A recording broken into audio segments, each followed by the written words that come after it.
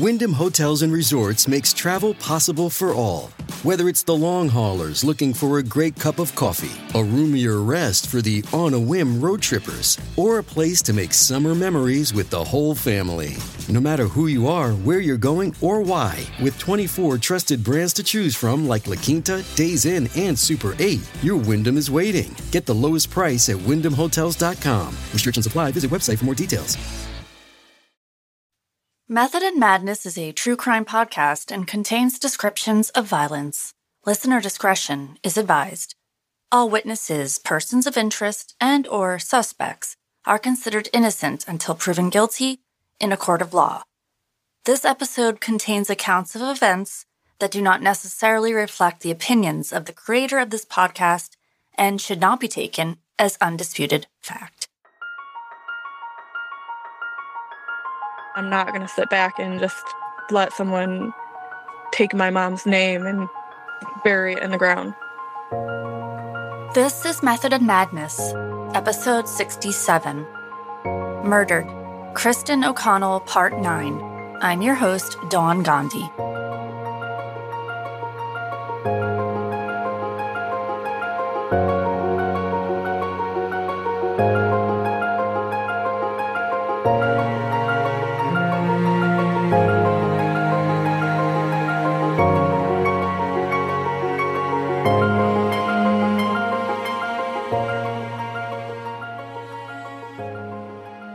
Hindsight. Is it 2020? If it is, does it mean that we look back and look at mistakes and become wiser?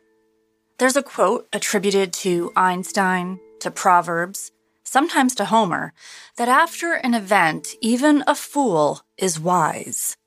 We tend to look at the past actions or mistakes of others with our glasses at the tips of our noses, a metaphorical pencil between our lips as we ponder and then expertly describe how we would have done that differently. We would have called the police right away and reported the girl missing. Recently, I was speaking with Jolynn Rice, the founder of Cold Case Advocacy and an integral member of Team Kristin. We were discussing the coulda, shoulda, woulda of the night of August 14th, 1985.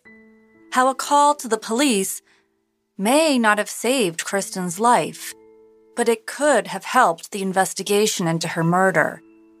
It's possible Kristin could have been found earlier, before the rain washed away a lot of evidence. It's possible that with an earlier police response, more could have been seen in and around the area of the cornfield. A witness, a perpetrator, other evidence, a weapon. But we won't know what could have happened or what could have been prevented. In part 3 of this series, I spoke about a witness who says she saw something that night that Kristin O'Connell was murdered. She wasn't sure exactly what it meant at the time. That witness is no longer here to share that story, but her daughter is. Let's dive in.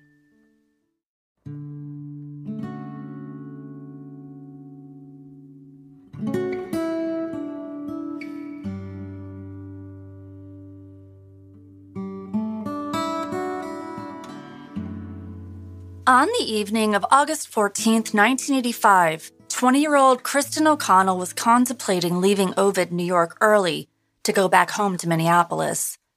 Around 11:30 p.m., she left the trailer that she had stayed in for 2 nights and went for a walk, alone, in the dark. Meanwhile, on that same night, 20-year-old Lori McConnell received a request. Lori's parents were divorced, and she was living with her father at the time. And on that brutally hot Wednesday in the Finger Lakes region of New York, Lori was asked to swing by her mother's house in Interlaken, a few miles from Ovid, and to check in on her mom's house that she shared with Lori's stepfather.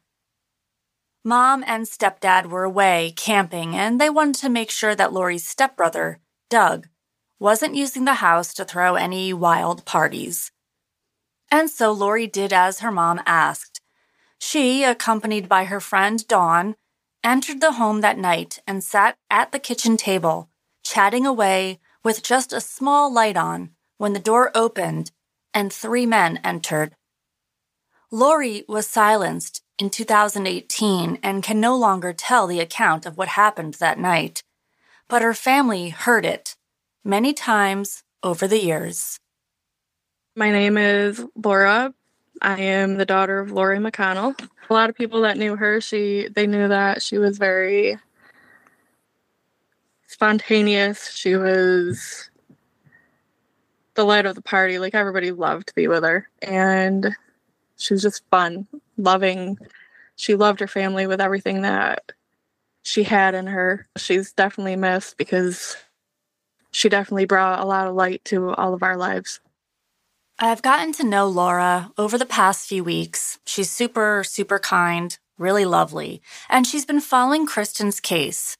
She reached out to me just to share that her mother never once changed her story on what she saw the night that Kristin was murdered. And Laura wanted people to know that her mom was a real person, not just a witness to an event, not just someone to write off and discredit simply because she isn't here to defend herself. So I invited Laura to come on and talk about anything and everything she wanted to share.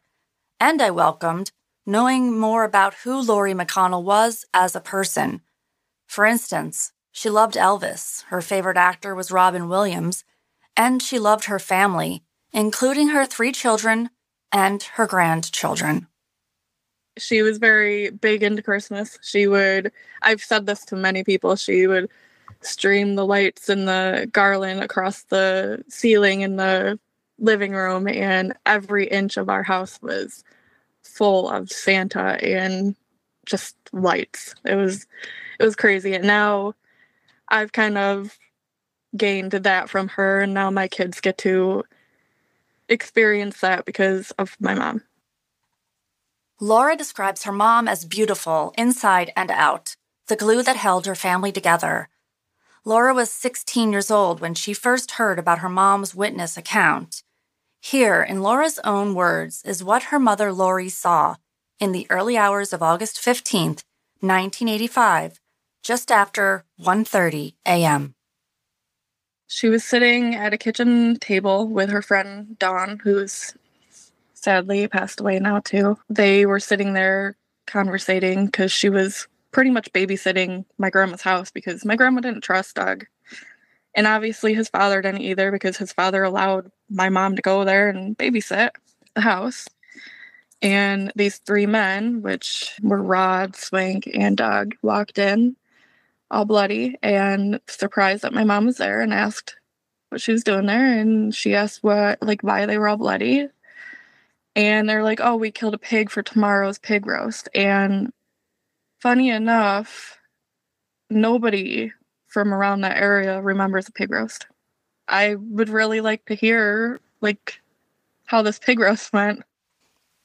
This account probably sounds familiar to you if you've been following this case. This became known as the theory of the pig roasters. In episode 3, you heard Doug Zammit come on the podcast. He was, at the time of Kristin's murder, Lori McConnell's stepbrother. His dad was married to Lori's mom. Doug talked about his side of the events that occurred that week in August of 1985 in upstate New York. According to Doug, his stepsister Lori did see him covered in blood, but it was days after Kristin's murder, that weekend in fact, immediately after he and 2 friends had killed a pig for an upcoming pig roast that he was having at the house. I was pretty young. I was 16. I had talked to you about the story that my mom had talked about it, and me and my friend had overheard her talking about it, and we thought we were going to be private detectives and try to figure this story out because it wasn't fair to her mom, which back then I didn't know who Phyllis was, but we were young and kind of stupid. But her story never changed from time I was 16 to the time I was 30 when she died. Never, not once. A few years after Laura first heard her mom's account, in 2012, Lori McConnell contacted the police and told them what she had seen on the night in question. What prompted it was hearing that mysterious call to the police in 1985. Here again is that call that was made. Now, this caller has still not been identified. Hello. This is police in Ovid? Yes, it is. Listen to me, all right? Yep. And don't interrupt me. You want the guy to kill that girl? Go ahead. You look at find the Chevy, the green Chevy on Main Street, Waterloo, and you'll find him. If you open the trunk, you'll find what you want. The green Chevy on Main Street? In Waterloo. If you open the trunk, I'm getting out of town because I told him not to do it. I'm getting out of town. Okay. Oh, wait a minute, no. Green Chevy. That call wasn't made public until decades after Kristin's murder. She used to watch Channel 9 News. It's ABC News around here. And the local news had people listen to the voice recording. And my mom called me and she's like, Laura, that sounds like Doug. I said, do you really think it sounds like Doug? And she's like, yeah, listen to it. So I'd gotten on Facebook and tried to search it and finally I found it somewhere, listened. I don't really know what Doug sounds like because I have not been around him in a long time, like I told you. But I believed in my mom. Why would she have to lie about who it sounds like? Especially with what she had witnessed that night too. So I told her, Mom, you should come forward. And she's like, well, no. Well, Mom, what if that was me? What if I was Kristin and you had to be her mom? She's like, well, let me think about it. And she got off the phone with me. And then very shortly after, she called me and she's like, Laura, if I do this, I don't want to be alone. Would you come sit with me? And obviously I said, yeah. So it wasn't very long after my mom had called in and said she knows, she thinks she knows something. And they all got together at her apartment. We were sitting at her little table and they had her listen to the voice recording again. And she swears up and down that that's Doug. So then they had her call him and he was making himself sound crazy on that video. I remember just being floored. And one of the investigators came to my mom's trial and they talked to us as a family and my grandma, and they swore up and down everything that quote unquote your daughter said about that night just adds up. Investigators have questioned Doug and the other men that Lori saw that night, yet still no arrests. Doug has denied having any involvement in Kristin O'Connell's murder, has denied that it's his voice on the 911 call from 1985, and has been very vocal since Lori told her side of the story. He's tried to sit there and tell the world that my mom wanted him when she died and she couldn't defend herself because he had so many years from the time that she came forward with this to the time that she died to say that she wanted him, but for some reason he decided to come forward when she died because he knew that she couldn't stand up for herself. But what he didn't realize is that she has a daughter that has the same drive as she did, and I'm not going to sit back and just let someone take my mom's name and bury it in the ground. Doug told me when he was interviewed for the podcast that Lori's mother permitted him to have a pig roast that weekend, August 17th, but that the day after, that Sunday, she called the police on her stepson and had him removed from her property. Records were requested from the Interlaken PD recently, seeking all police incident reports and associated documents for that weekend, involving a nuisance call on Doug Zammit at or around the residence in Interlaken, New York. Robert Duello, chief of police in Interlaken, responded to the request and found that no such records exist. State Trooper Investigator Pete McCadden told me that didn't surprise him. If the records aren't digitized, or if another agency responded to the nuisance call, it would possibly come back with negative results. Now, hindsight may make you question why Lori McConnell didn't come forward earlier when she saw something. Maybe she believed the pig roast account when she heard it. Maybe she feared for her own life. She was afraid of the same act happening to her children, or her friend Dawn, who was also there, and her children. And Dawn had agreed to that she was afraid for their well-being as well. And if you ask anybody, like her ex-husband still to this day would be able to tell you her story never changed. Everybody, anybody that she knew that she would have told this story to, like that she trusted, because she didn't just go around telling the whole town the story. The people that she trusted with her secret at that time, really, they could tell you that it never changed. It never changed, not where she was, not where she was sitting, not who the people were, nothing. Nothing ever changed. It wasn't, she didn't come up with a story to get anybody in trouble. It wasn't, she had not been in contact with Doug in many years. She didn't need to, she had no use into wanting to get him into trouble, but she wanted to come forward because she's seen something. So that's what she did. Dawn passed away last year. My mom died in 2018. Dawn had battled with cancer for since I could remember, honestly. She battled with different types of cancers, and this last one just took her life. It wasn't quite often, but once in a while it would be brought up. And I think it was more because Mom and Dawn were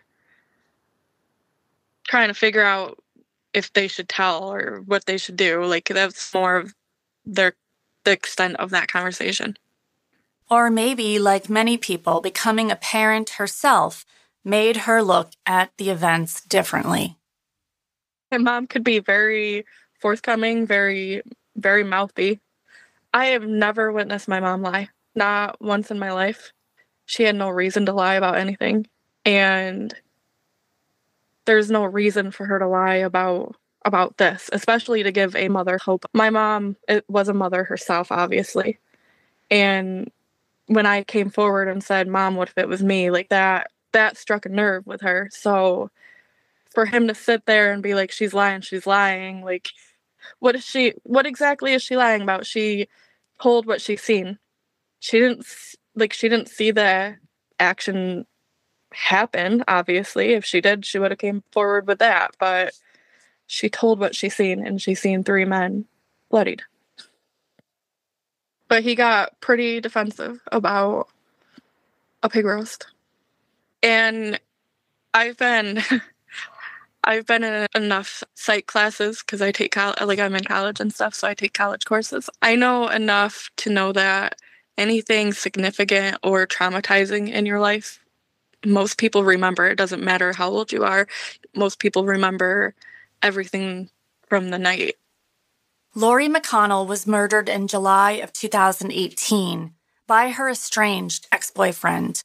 Laura will be working alongside me in an upcoming episode to shed light on her mother's murder, intimate partner violence, and the importance of believing the victim. Stay tuned. If you have any information about Kristin O'Connell's murder, please contact Investigator Pete McCadden of the New York State Police. Check the show notes for more details. You can also share this episode and Kristin's story on social media. There is power in numbers, and someone out there knows something. To get more information about Kristin's case, visit my friends at uncovered.com and make sure to join the Facebook group Justice for Kristin O'Connell. Thank you to Laura Bennett, and thank you for listening to this episode of Method and Madness. If you haven't already, please leave a rating or review And don't forget to hit that subscribe button. To connect, I'm on Twitter at MethodPod and on Instagram at Method and Madness Pod. To chat, suggest a case, or discuss the episode, reach out to me at methodandmadnesspod@gmail.com. Method and Madness is researched, written, and hosted by me. Sound editing is by Moen Spo. That's it for this week. Until next time, take care of yourself. For crisis support, text HELLO to 741-741.